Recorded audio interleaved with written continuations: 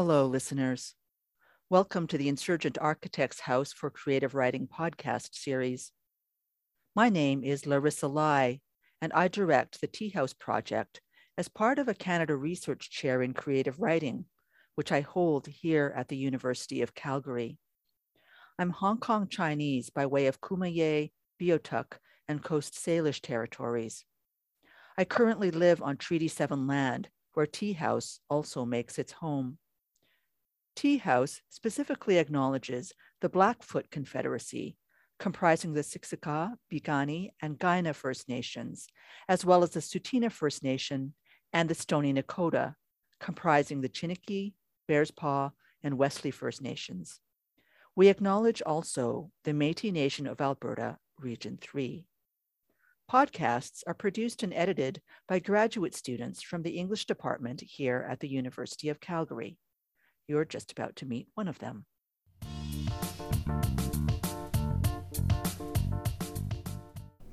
Hello, and welcome to Tea House Talks, the Insurgent Architects House for Creative Writing podcast series. My name is Shazia Hafiz Ramji, and I'm a research assistant for the Tea House Project. Today we continue our interview with David Chariandy, the author of the novels Soukouyant and Brother, and the memoir I've Been Meaning to Tell You. This is the second part of a two-part interview that was originally recorded in the summer of 2022 on the unceded territories of the Squamish, Musqueam, and Tsleil-Waututh peoples, colonially known as Vancouver. In this interview, David tells us about the two books he's working on, and how he's challenging conventions of realism embedded in practices such as oil painting and, of course, narrative. We briefly return to David's first novel, Soukouyant, in a discussion about the ethics of editing, specifically in a passage where two women take a road trip together in Ontario and are hassled at the American border. How they return to Canada is a troubling question, the gravity of which is conveyed by David's careful editorial choices. But first we begin by returning to David's strange pathway as a writer, and I solicit his insights on the advice he would have given to his younger self before he encountered the late Austin Clarke and Dion Brand, who supported him when he was an emerging writer, and who continue to inspire his thinking.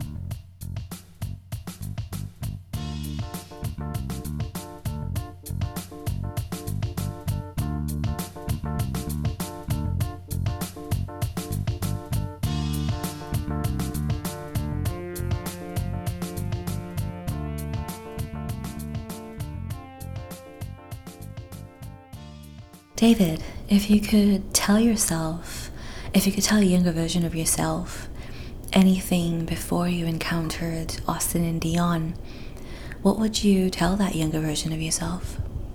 It's a great question. I'm just thinking how hard it is to answer, because the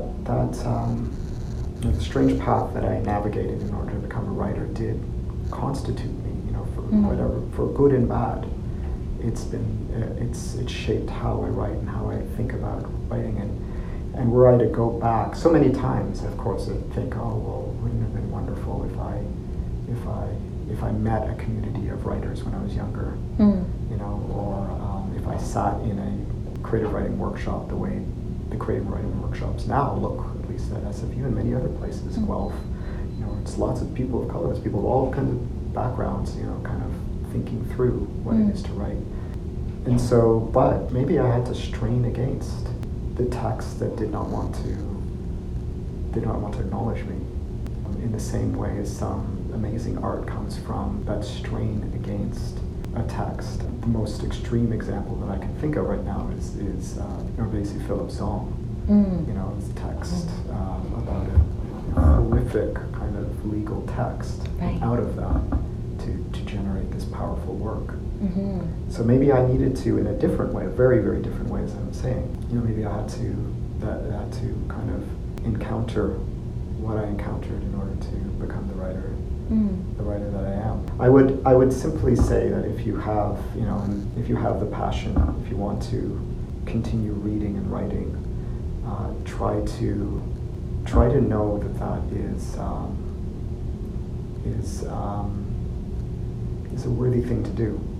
And maybe that was the hardest thing for me, that I couldn't believe that it was a worthy thing to do. I thought it was as foolish, a lazy, just kind of a bad thing to do. Firm, but also requisitely modest belief in the worthiness of what we do is not a bad thing. How do you manage to stay so humble? I mean, you're always so humble and modest. I have to. No, I have to. How could I be otherwise? I mean, I'm surrounded by amazing writers. I was never, Shazia, I was never as brilliant as you are now when I was your age. So there's people like you being humble, or someone like Dion. Like, how can I'm among these brilliant writers, or Canisia Lubrin, or there's just so many people that how dare I think that I'm so special? It's just not true. I mean, I'm working at my own thing. It has it's a particular need driving it. I have to be humble because if you get swollen-headed, you're gonna be a bad artist. You just are. You have to have a certain amount of confidence that, or just some sort of belief. Again, that's why maybe it's a humble belief, but you have to have that belief. But it just happens. I see it. It happens with artists and it happens with critics. The moment you start thinking, "Oh, I am just brilliant and the best," and there's no checks on what I do, and I don't have to keep thinking each different project. I have to keep thinking about what I'm doing. I guess to me that's the only way. Yeah, that's the only way. Yeah, we'll see when the movie Brother comes out. You'll be like, "Oh, is that Shazia? I don't even remember her." Oh no. And the movie Brother has, I'm lucky again that a really, really, really talented filmmaker, Clement Virgo. What he said, growing up Black in Toronto, I saw something in your book and I wanted to then write the film. Wow. And that's what he did. But it's his project. I really have no connection to it. And I can't. I certainly can't be praised in any way if the film is a good film.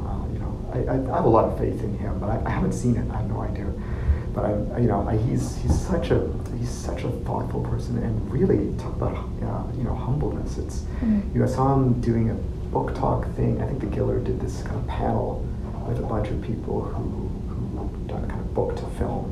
And he was one of the people, and I just was listening to him. He's just so incredibly humble, but he's done a lot of stuff. He's like directed my favorite episodes of The Wire, for instance. And he's collaborated with so many different people, and his film Rude is really something that kind of, I think you could describe as inaugurating a new kind of stage of Black Canadian filmmaking. Absolutely. Ultimately, I'm a writer trying to wrestling with that next book, and that's really where I'm at. 2 books, right? One about the reading and one about the explorer. Well, there's the one about the explorer. There's a set of a book that's 4 chapters about a kind of like the mix between autofiction and autotheory. That's about kind of navigating stages in the academy. So the first semester, and then kind of like 3rd year when you kind of character's awakening or the character is awakening into a new type of understanding of what writing can be. I think I spoke a little bit about that. Then as a PhD candidate, and then as a newly hired professor. And I've written most of this already, and I'm actually quite excited about it. I don't know who will read it. Maybe only people who've gone through this. Just one person. No, who are interested. We're interested. Maybe I would. I'd be really curious to know what you think of it. Talk about people you would love to know what they think about it. Because of course, you doing a PhD right now. Yeah, and as a guidebook. It wouldn't be that. You'd be laughing at how foolish I am, and that's the kind of the tone. It is really about. Not about foolishness, it's very much about the flawed attempts to navigate each one of those phases and to kind of find one's way in, obviously, also a flawed institution. I mean, I guess I've worked my entire life in this institution. through it for such a long period of time, talking about the academy. It is a challenge, as you know very well. What is that balance between the foothold it gives us, at least it gave me, right, a place to read and think and write and encounter other people who are doing the same, and discipline ourselves to a type of thinking and work, but also how the language and the disciplinarity and the discourses we find in the academy seem to oftentimes war against the type of writing that we want to do, that we need to do. And I've always felt that way, so I guess the book is coming out of that. That's amazing. We need more books like that. Like even Dion Brand's theory is just yeah, exactly. Yeah. I mean, one of the pieces came out of a talk I gave that was kind of in a loving response to theory. And in theory, Dion quotes 4 dissertations. Mine, Ronaldo's, some of Leslie Saunders and Christina Sharp's. It's what a profound honor to be quoted. But of course by Dion Rand in a book. And it's a piece of the dissertation. But of course the kind of the joke, which is it's a very it's my own interpretation of it. But it's theory is about someone who is ultimately in an existential struggle with the discourse of the academy and a kind of going through a type of crisis, and that's how I felt, writing my dissertation. What am I doing? How does this line up with the work that I'm doing? How can I make this book, this dissertation was on Black Canadian literature and on Dion's work in part. How can I honor that work and say in the dissertation what it actually means to me at such a deep level? And I don't think the dissertation does that. I really don't. But how could it? And so it's Dion's book is really, in an exemplary way, kind of teasing that out and playing with that. The challenges of doing the work we want to do in the academy, in that space, and wrestling with those languages. At once, we're drawn to it because they offer answers, and they offer processes of getting to answers, I guess. But they're also, but at the same time not. most definitely not at the same time too, I think, is what Dion was getting at. At least that's how I felt. And my dissertation, kind of, as meaningful as it was for me, it also is the not.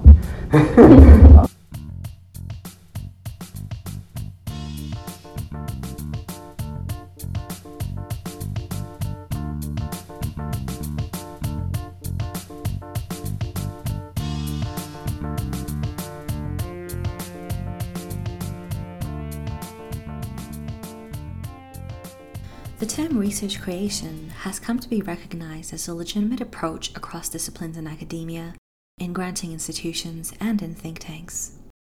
In How to Make Art at the End of the World, a manifesto for research creation, Natalie Lovelace points out that the term took hold in Quebec in 1980, starting at UQAM, or l'Université du Québec à Montréal. It was slowly integrated into Quebec's arts councils in the 1990s and later taken up by the Social Sciences and Humanities Research Council. Shirk describes research creation as an approach to research that combines creative and academic practices and supports the development of knowledge and innovation through artistic expression, scholarly investigation, and experimentation. David and I talk about research creation or creative praxis in academia. David's first novel, Soucouyant, was written 5 years after his graduate dissertation, but he served in the committees for research creation dissertations by writers such as Otonia Okot-Bitek and Jordan Abel, among several others. I'd like to caution listeners that you may hear several loud thumps in this segment. This is David emphasizing his points against the desk. These thumps have deliberately been left undiminished and unaltered.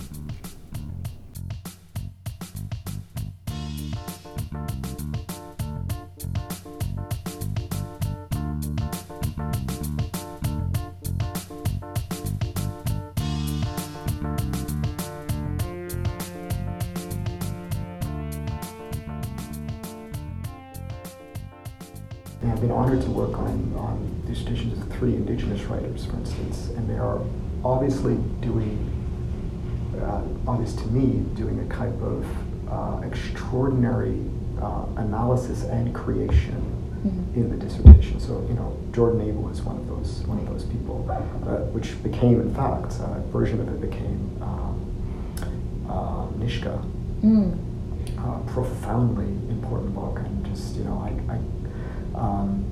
so the lesson to me in serving on that committee, and all I did was sit there and read his brilliant work, so that's all I'm saying I did.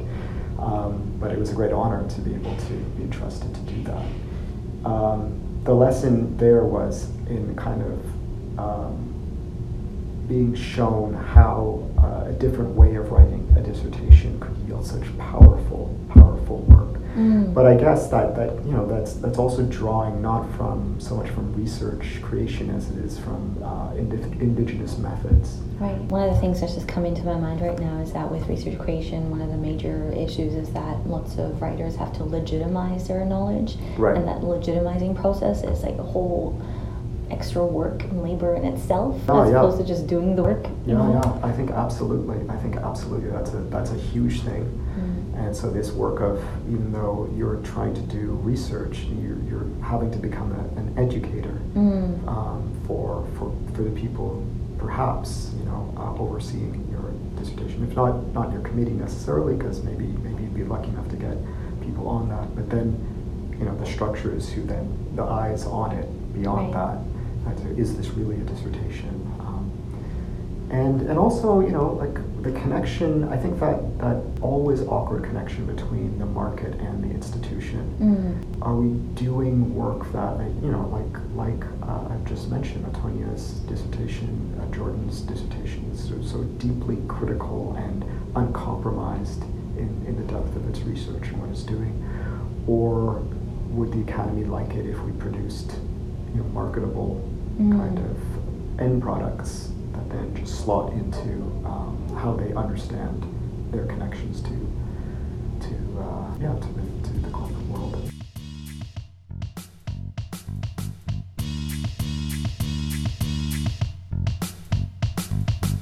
In The Black Tudors, The Untold Story, a book of history by Miranda Kaufman, we learn about Africans in England in the 1500s.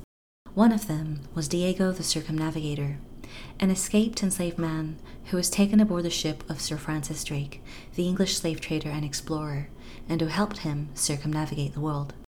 David talks to us about Diego and Drake, and the various histories, art histories, and authors like Carol Phillips, who are influencing his work in progress, a book of historical fiction.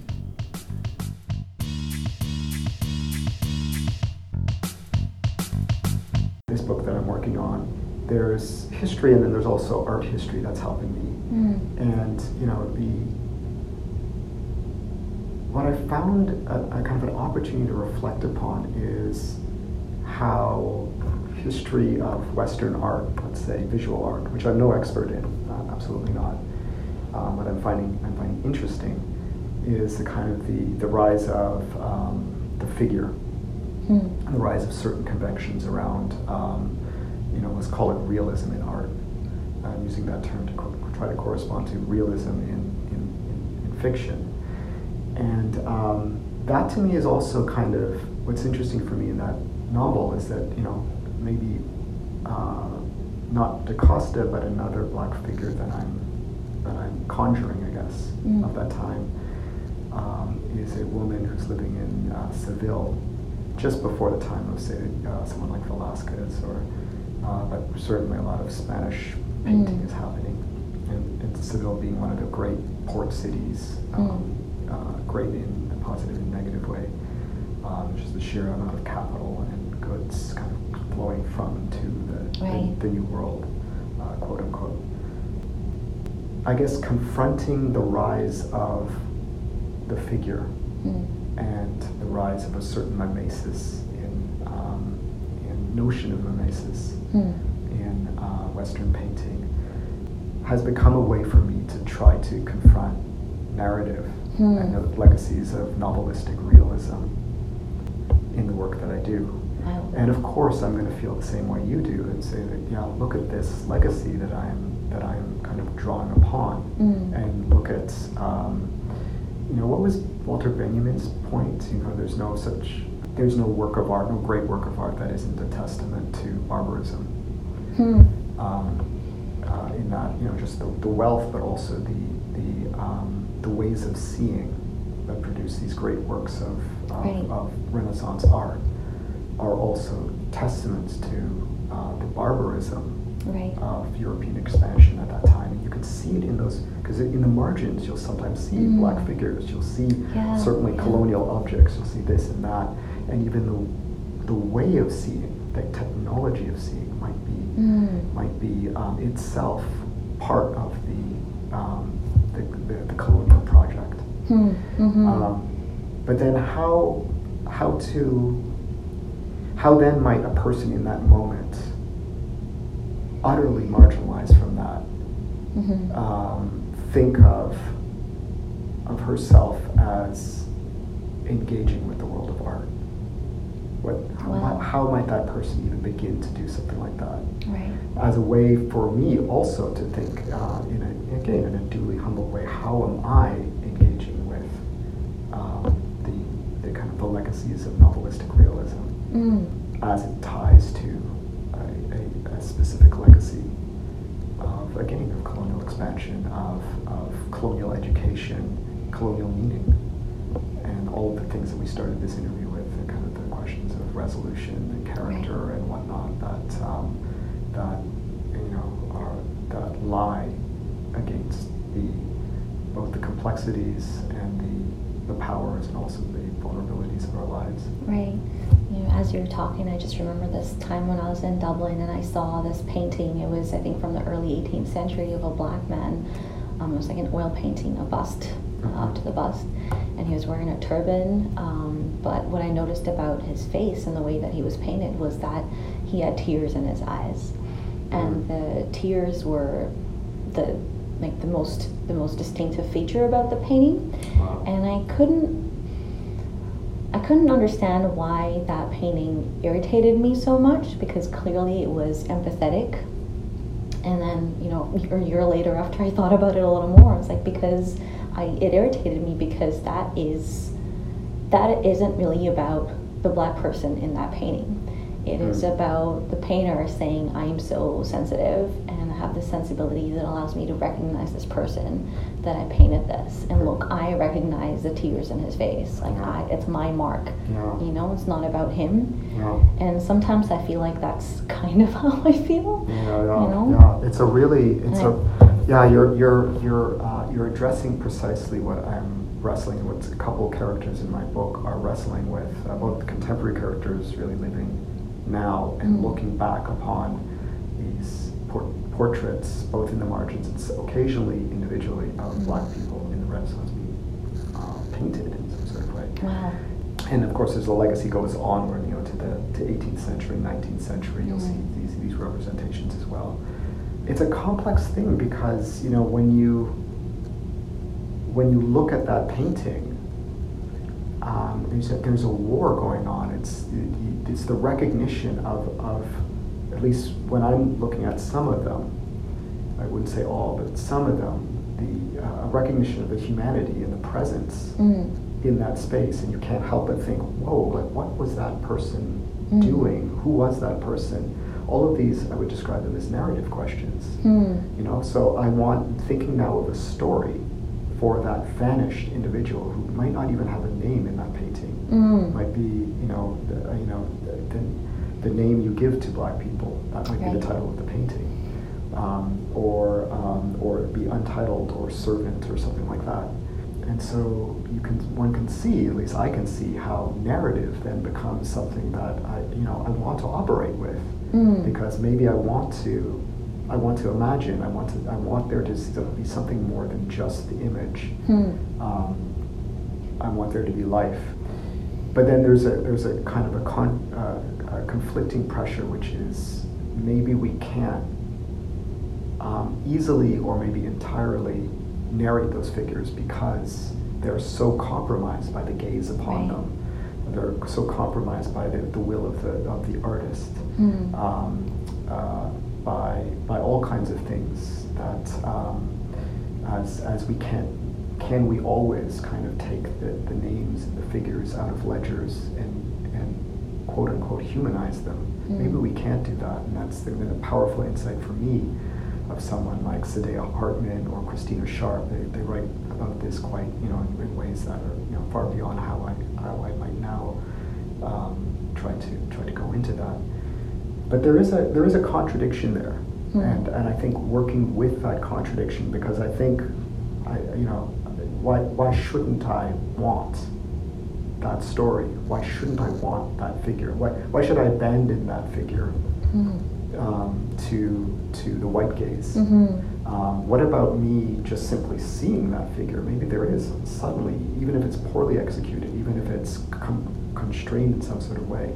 Can I imagine that I can see, as a black person seeing that, see the humanity in a way that even the artist had no ability to see, did not want to portray, that I can see it.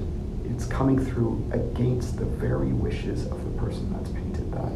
And it's that thinnest thread of recognition going from me to that person lost in history. I'd like to imagine that, and I am imagining that, but it's a problematic imagining at the same time, and that's okay as long as I kind of keep that in mind as I'm doing it. Thank you for that, David. I love talking again with you. I think that's. I think I should interview you next time. I think that's, and maybe I should speak less. My humility is gone. Oh, I think it would be great. It's exciting that you're thinking about the 16th century, because that's have you read The Black Tudors?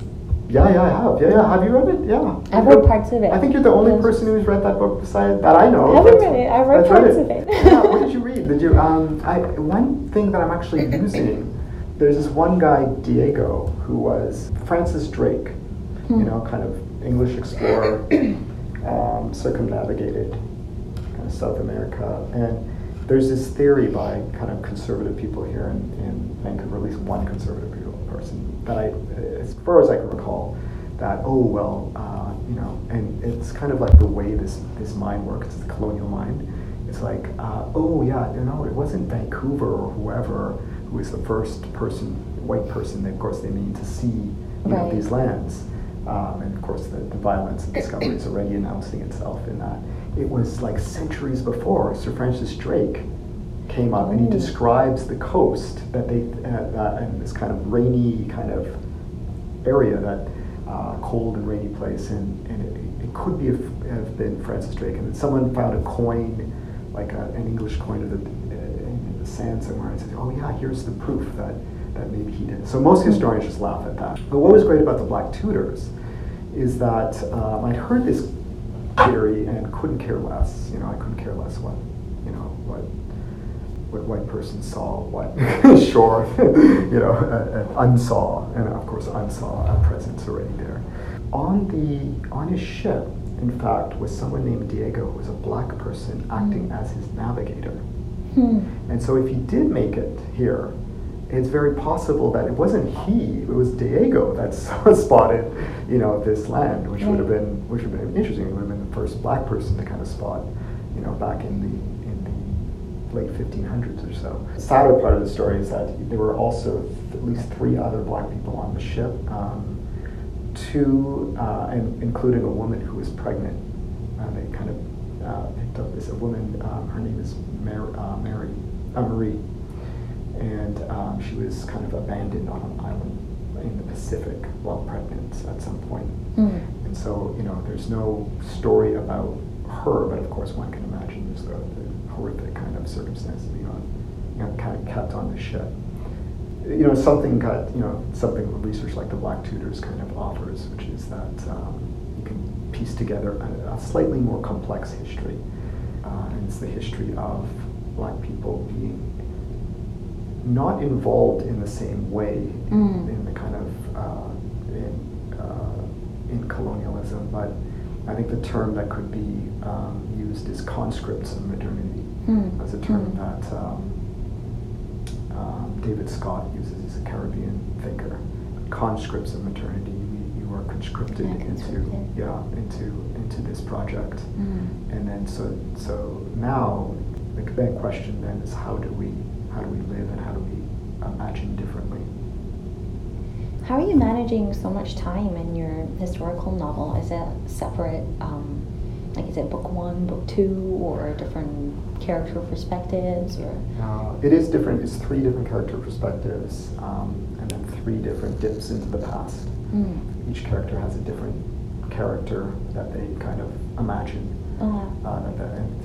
So it's very, it's not a typical historical novel where it's like a really fulsome treatment. It's more of the glimpses. And that's all I do anyway. I just do glimpses. Yeah, what you just said, how you described it about them, seeing it running acrossing the river by Carol Phillips. Oh yeah. I don't know if that. Are you thinking about that right now? Yeah. I know. I've thought of that, and also Nature of Blood, also by Carol Phillips, and he kind of does the same thing. It's different historical periods, and kind of characters kind of are interrupted by different kind of things in the past. And Dan Brown also gave me another book. It's called Counter Narratives.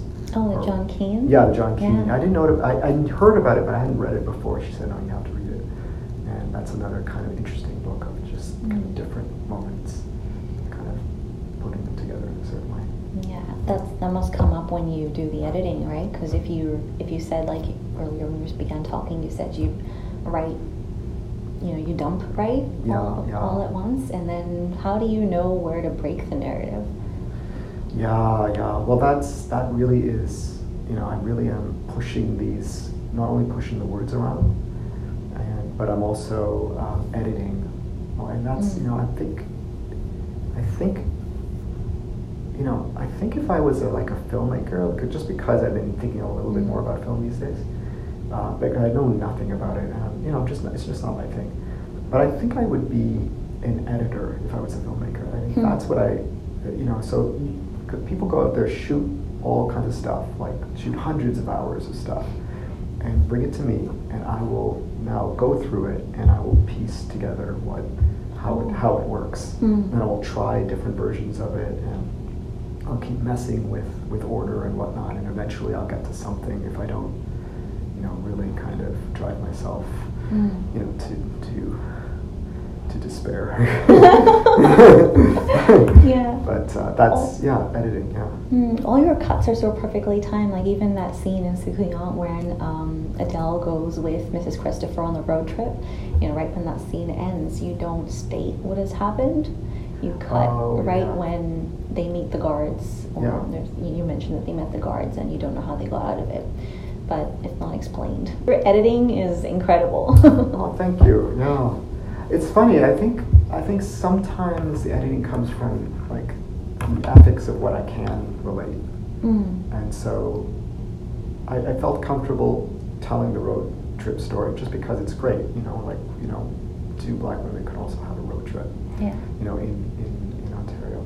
When it came to what could have been a thing that maybe a mother wouldn't tell her son, or a traumatic thing, or then I stopped because maybe I couldn't tell that. Thank you for sharing that, David. I have already kept you over time. I am so grateful for this opportunity, and it really is always a delight, and I always learn something when I speak with you, and I'm really grateful, Shazia.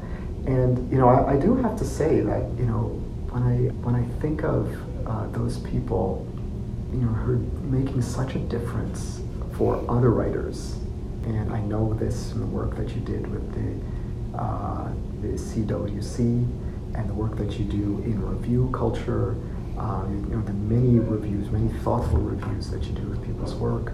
You were such a generous person, and I find it very inspiring, and I know so many people deeply appreciate it. So, and I think this interview has been yet another example of that generosity. So I want to thank you. You're so kind, David. I'm not going to be able to be humble if you keep saying I'll take all my novels. You deserve to be a little bit beyond that. Thank you. We hope you enjoyed this interview with the incredibly generous David Cheriandy. I am Shazia Hafiz Ramji, and you've been listening to Tia House Talks. Both David and myself would like to express gratitude to Ebony Magnus at Simon Fraser University for granting us space to have this conversation. TIA House recognises the generous support of the Canada Research Chairs Programme and the Social Sciences and Humanities Research Council. We also really appreciate the support of the Faculty of Arts and the Department of English at the University of Calgary, where our offices are housed, as well as the guidance of Mark Stokel at the Taylor Family Digital Library. Thank you so much for listening.